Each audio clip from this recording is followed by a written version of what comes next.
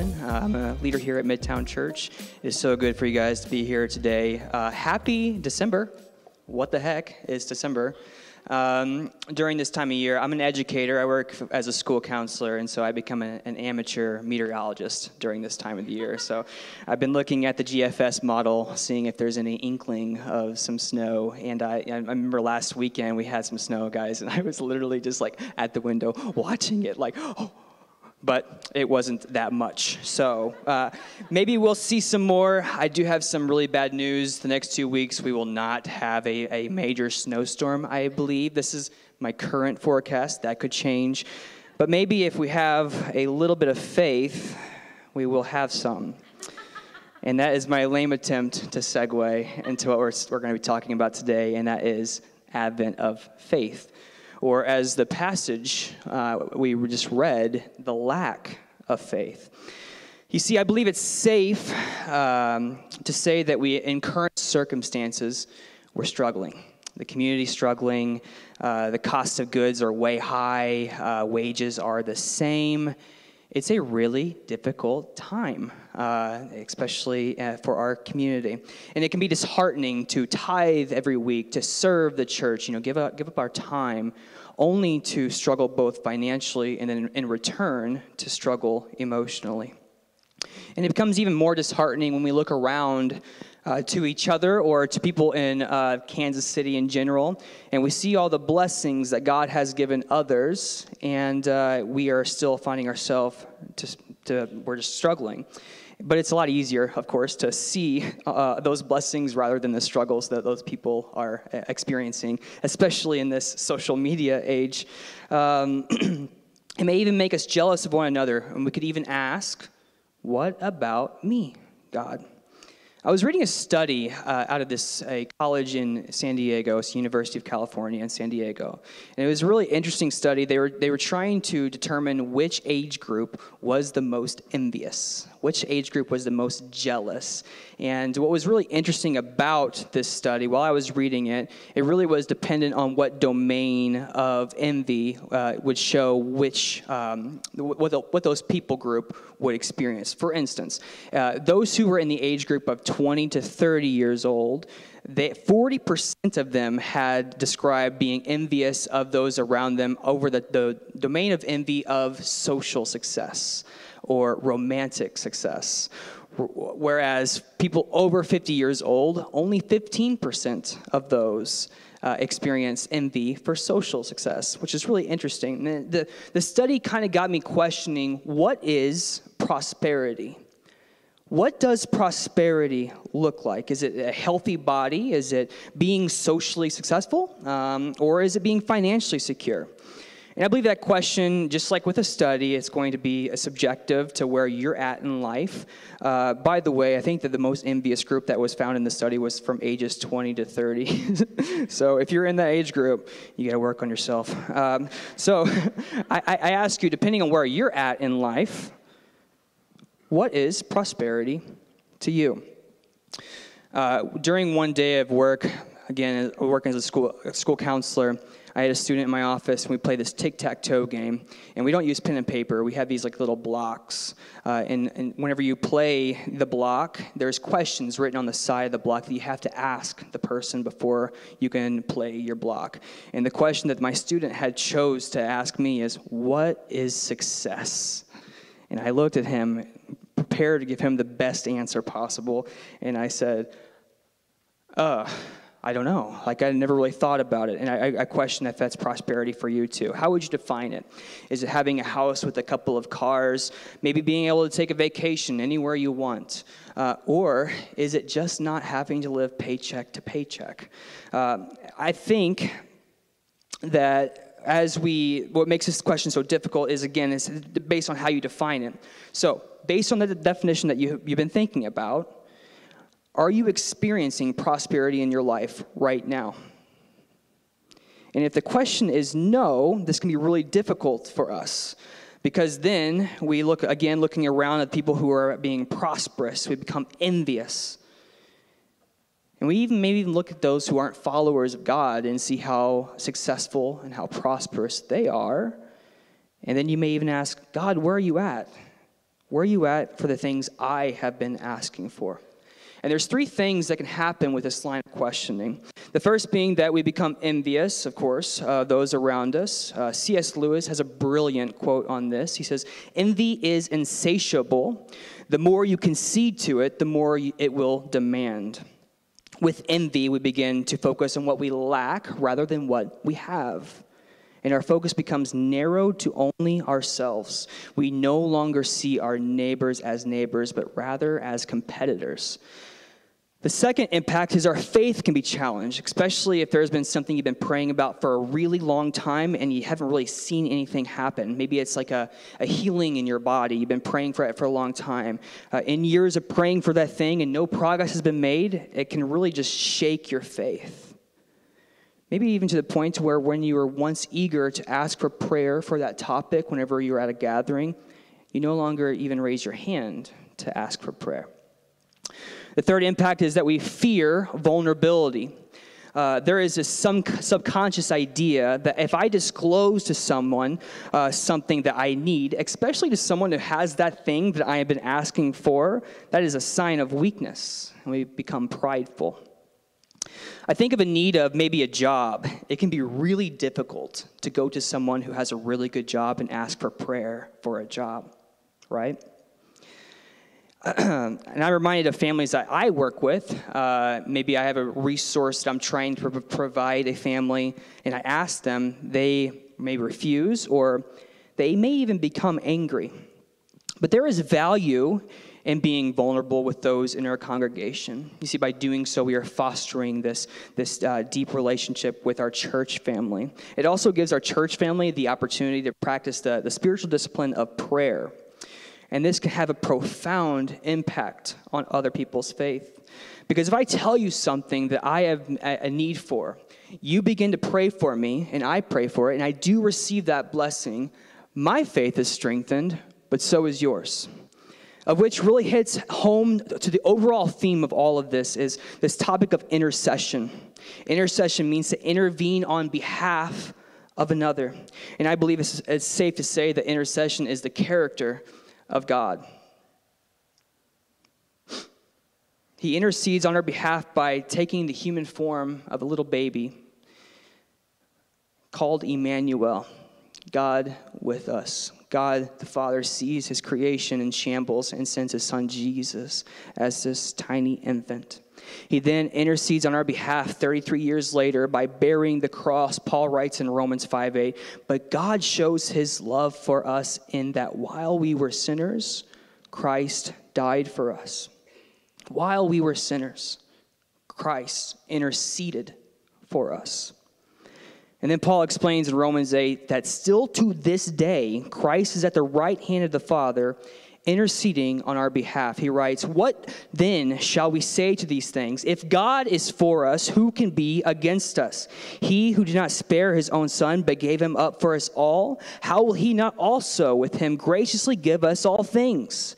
Who shall bring any charge against God's elect? It is God who justifies. Who is it to condemn? Christ Jesus is the one who died, more than that, who was raised, who is at the right hand of God, who indeed is interceding for us. Who shall separate us from the love of God? Shall tribulation or distress or persecution, famine, nakedness, danger, or sword?" He is our intercessor. And as followers of Christ, we ought to imitate that sort of character. Our theme of Advent is recapturing our wonder. And I pray that as our wonder is recaptured, that it's recaptured by a realization that we do have an intercessor through Christ. And of course, these things aren't the only examples of intercession in Scripture. There are countless stories of God interceding on behalf of his creation. However, as we enter this Christmas season and reflect on our Savior being born, I'm aware this season can also bring financial stress. For a season being all about prosperity, I know that it can also bring about a lot of struggle. And it's easy to focus on what we give others while also putting a little bit of focus on the lack of money in our bank accounts. And this is only amplified by looking around around us to see them live in excess while we live with such little. And in return, this can impact our faith negatively. So, what do we do when we feel like our faith is beginning to wane? Let's look at Mark 9:14. But before we do, kind of want to give you a little bit of context of the story before Mark 9:14 with the man and his son. Before this, Jesus takes Peter, James, and John up this mountain. He takes these 3 disciples up this mountain. And this is where they experience the transfiguration of Christ. He's up on this mountain. The 3 disciples just look in awe as Christ's robes turn into this radiant white. And then they even see Moses. They see Elijah. He's talking with them. It's such imagine being a Jew and during this time and seeing Moses and Elijah talk to Christ. I mean, just an incredible experience for these 3 disciples. They even hear the voice of God saying, "This is my son, listen to him." And Peter, being Peter, goes up to him. He's like, "Hey, can I make you a tent and Moses and Elijah a tent?"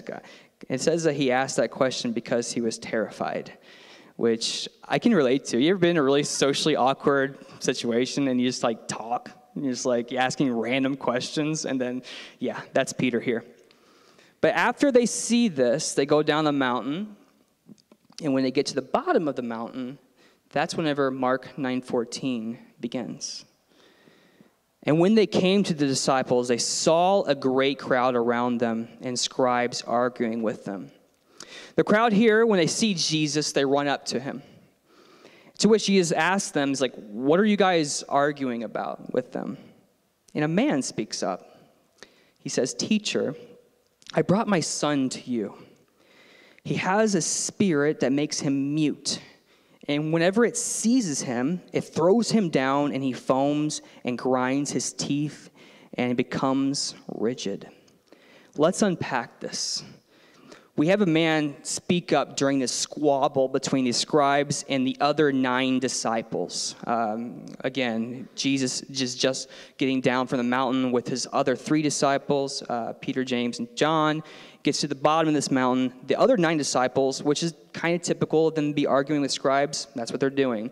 And this man speaks up. In his desperation, he says, my son needs your help, Jesus." And most of the symptoms that he's describing are symptoms of epilepsy. However, he also mentions that there's the demon or the unclean spirit is also causing his son to be mute. And this makes things a lot more complicated. And the reason why is in a contemporary Jewish exorcism, you would first need to know the demon's name before you cast out that demon. That's why in Mark 5, whenever there's a demon-possessed man kind of causing havoc on this little town, Jesus asks the man, "What is your name?" And the demon responds, "We are legion, for we are many." Jesus isn't just asking that man the name of the demon just because. No, this is how a contemporary Jewish exorcism would have been done. But here, we have a boy that is mute. He can't tell them what the demon's name is. Which, is that what the scribes and the disciples are arguing about of how they go about it? We don't know. But what we do know is that this man is desperate for his son to be healed. That he speaks up amongst all of the arguing. The man then says, "I asked your disciples to cast it out, and they were not able." The disciples that he takes his son to were the other 9, of course. To which Jesus kind of calls out the disciples here. He says, "O faithless generation, how long am I to be with you? How long am I to bear with you? Bring him to me." Jesus' frustration is apparent here. And for good reason. You see, in Mark 6, a couple chapters before, Jesus just gave these same disciples the authority to cast out unclean spirits. Yet there's something here that is stopping them from being able to cast out this one. And I wonder if it's perhaps these disciples are relying on the contemporary way of casting out the demons instead of on the power of God, on the authority that Christ had given them. But Jesus is calling out these disciples' lack of faith, which is the theme of this whole passage. And we have this really interesting dichotomy here. Just earlier, we had these 3 disciples go on top of this mountain. They experience the power of God, and as a result, their faith is strengthened. But then we have the other 9 at the bottom of this mountain. They lack faith, and as a result, they don't experience the power of God. And after Jesus says this to the disciples, it says they brought the boy to him, which Scripture doesn't really explain why the Father couldn't just get his Son and go to them himself. But I think it's a wonderful illustration of the needs in our own lives, things that we are burdened by. We help each other by bringing them to the Lord. We don't do it by ourselves. Jesus then asked the Father, how long has this been happening to him? And I love this question. This question is full of compassion. He's basically asking the Father, how long have you been going through this? Tell me your story. Jesus doesn't need to know this, but he wants to know this. The second reason it gives us, the readers, insight of the Father's struggle. I think that we can be guilty of looking at Scripture whenever Jesus performs a miracle. We only see the outcome of the miracle. We don't look at that individual that's going through that really troubling time and the struggle that they went through to get to this point. Guys, everything that this man has attempted hasn't worked. He has been trying everything to get his son clean from this spirit. His faith had to be crushed. So much so that he even brings his son to those who walk with Jesus, and he brings it to them, and they also can't cast out this unclean spirit. Their faith had to be, or his faith had to be just absolutely destroyed. But then he brings him to the greatest intercessor of all, Jesus. And he says, it's been happening since childhood. We can safely assume it's been happening for a long, long time. He then says that this unclean spirit even tries to throw his son into fire and into water. This unclean spirit is literally trying to kill his son. And with all this in mind, you would have to think this man's faith was a little bit damaged. And this is reiterated in the hint of skepticism in his plea to Jesus. But if you can do anything, to which Jesus replies, if you can.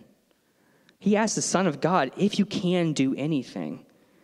And Jesus tries to encourage him again. If you can, all things are possible for one who believes. A word of encouragement to the man, a subtle reminder to the disciples.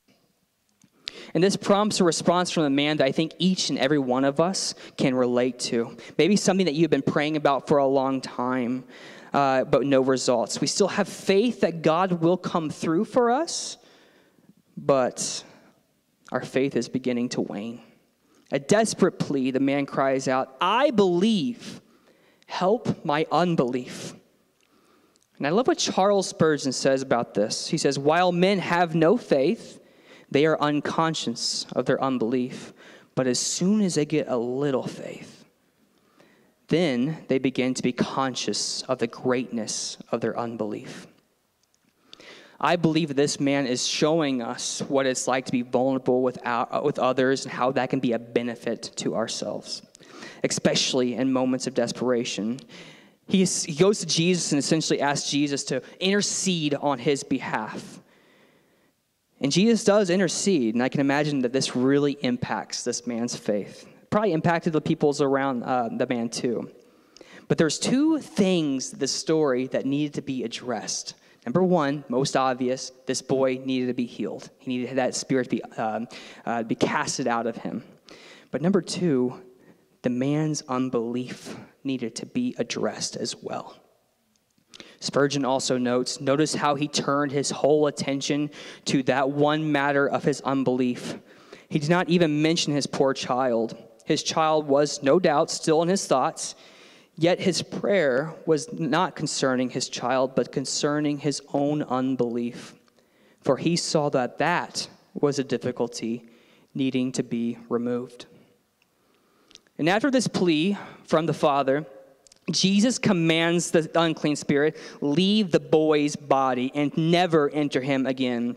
Scripture says the boy began to convulse violently and terribly until all of a sudden he just stops. It was so shocking to the crowd. They even looked at him and he's dead. The boy is dead. The whole crowd was saying he's dead. Which I think is so interesting that even in the face of a miracle, the crowd's doubt was still present. And I wonder if the Lord is at work at our own needs that we've been praying about for a long time, and we just can't see it yet. And we too can think the worst in our situation. Perhaps in this time of Advent, as we attempt to recapture our wonder, our lack of faith needs to be addressed first. After all of this, Jesus and his disciples enter a house. In the shock and awe of their inability to cast out this unclean spirit, they ask Jesus, why weren't we able to do this? And Christ replies, this kind cannot be driven out by anything but prayer. Jesus makes his point that there's some things in your life that cannot be done without prayer. And in this case, it was the ability to cast out this type of unclean spirit. But I wonder if prayer is also the answer to tackle our own unbelief. The ability to be vulnerable and approach the Lord in times of desperation of our need requires faith. And we can confidently approach him with our needs, knowing that he is quick to listen.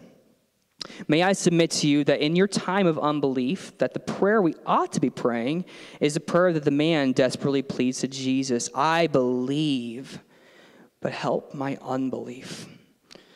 That in our unbelief, we ought to bring our needs to those that intercede on our behalf. I asked you a question earlier. I asked the question, what is prosperity? In Psalm 73, the psalmist Asaph laments about those around him. He says in verse 3, for I was envious of the arrogant when I saw the prosperity of the wicked. He looks at those who aren't following the Lord and just how they're living in excess, and it makes him question a lot of things. But his conclusion, I believe, is a fantastic definition of what prosperity is to us as believers. I want to read you this psalm. Nevertheless, I am continually with you. You hold my right hand. You guide me with your counsel, and afterward you will receive me to glory. Whom have I in heaven but you? And there is nothing on earth that I desire besides you. My flesh and my heart may fail, but God is the strength of my heart and my portion forever. As we go through the struggles of life, when our faith begins to wane, I think it's important to reflect on this psalm. My flesh and my heart may fail, but my God is the strength of my heart and my portion forever.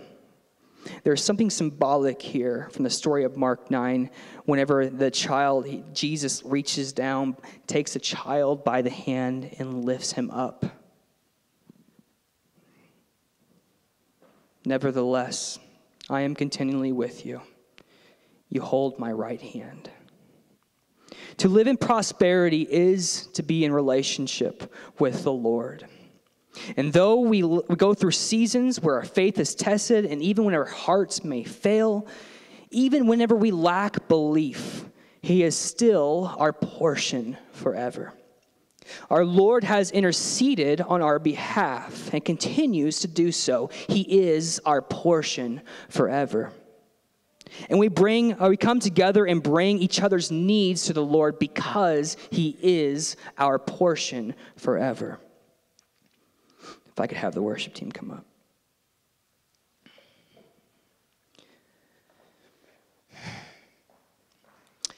If you would just allow me to be vulnerable with you for a quick minute. Some of you know that my wife and I have been wanting to start a family.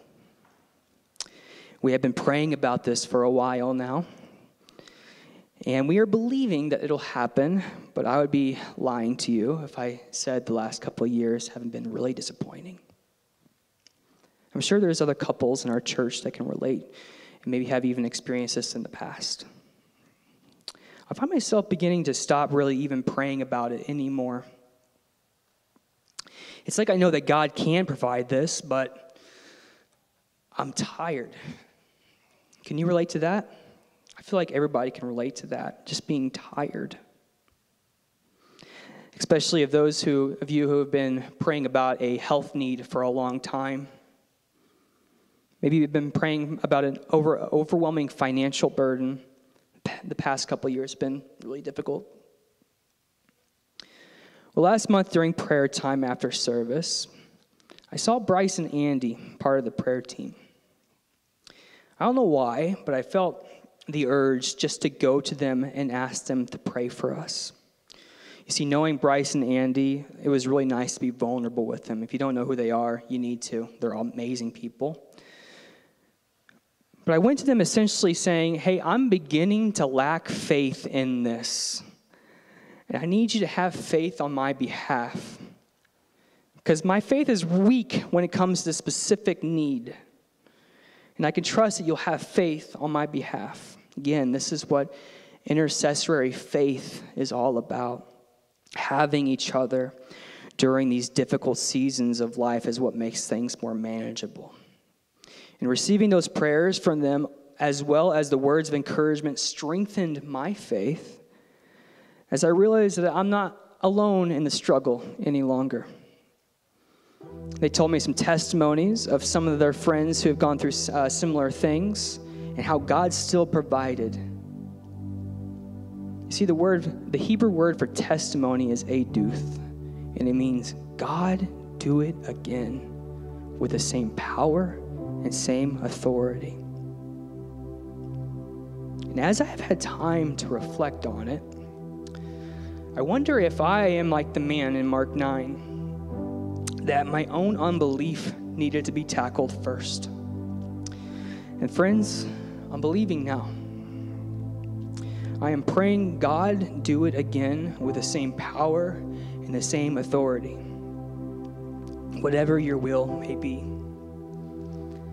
And I also encourage you to be vulnerable with each other as well. In your micro-churches, during prayer time, you may be praying for something for a long time and you're just kind of out of the words of what to pray. One thing that you might consider while you're praying is just to answer the question that the man had to answer from Jesus. Jesus asked him, how long have you been going through this? Maybe there's a specific need in your life. How long have you been going through this? And you'll find yourself able to lament to God and to be just have an authentic conversation with him. And then you may even follow up that prayer with, I believe, but help my unbelief. Maybe you have been praying about a job that has been toxic to your mental health. I believe, but help my unbelief. Or perhaps you're praying about finances during this difficult season. I believe, but help my unbelief. It is a vulnerable, authentic prayer that perhaps addresses another issue that you and I are facing, our lack of belief. And next, I would suggest to bring your needs to your microchurch or to our prayer partners. Again, as the story says in Mark 9, they brought the boy to Jesus. He didn't do it by himself. We don't bring our burdens to the Lord by ourselves. Galatians 6:2 says, bear one another's burdens and so fulfill the law of Christ. And in a little bit, we are going to have prayer partners at the sides. And I would really encourage you just to be vulnerable and to go to them and ask for prayer. That's why they're there. And I know maybe you've been like me where you've been praying about it for a long time and you're tired. But just to get a little bit of energy from the prayer partners, it's extreme help. You don't have to bear your burden by yourself. They're here to intercede on your behalf. And during this Advent season, as we attempt to recapture our wonder, I pray that you find comfort that while you may be in a season of struggle, and maybe even your faith is beginning to wane, but he is still present. And even in our unbelief, he is still present, that he holds us by our right hand and leads us with his counsel. Sure, our hearts and our flesh, they may fail. But even then, he is our strength and he is our portion forever. Let's pray. Father, we believe, but help our unbelief. Father, those who are tired, I just pray that you would give them rest. Father, as we are going into this season celebrating your birth, we just say thank you for interceding on our behalf. And we thank you that you continue to do so. I just pray for peace and rest for those, God. And I also pray, God, that again, that you would just help our unbelief. In Jesus' name, amen.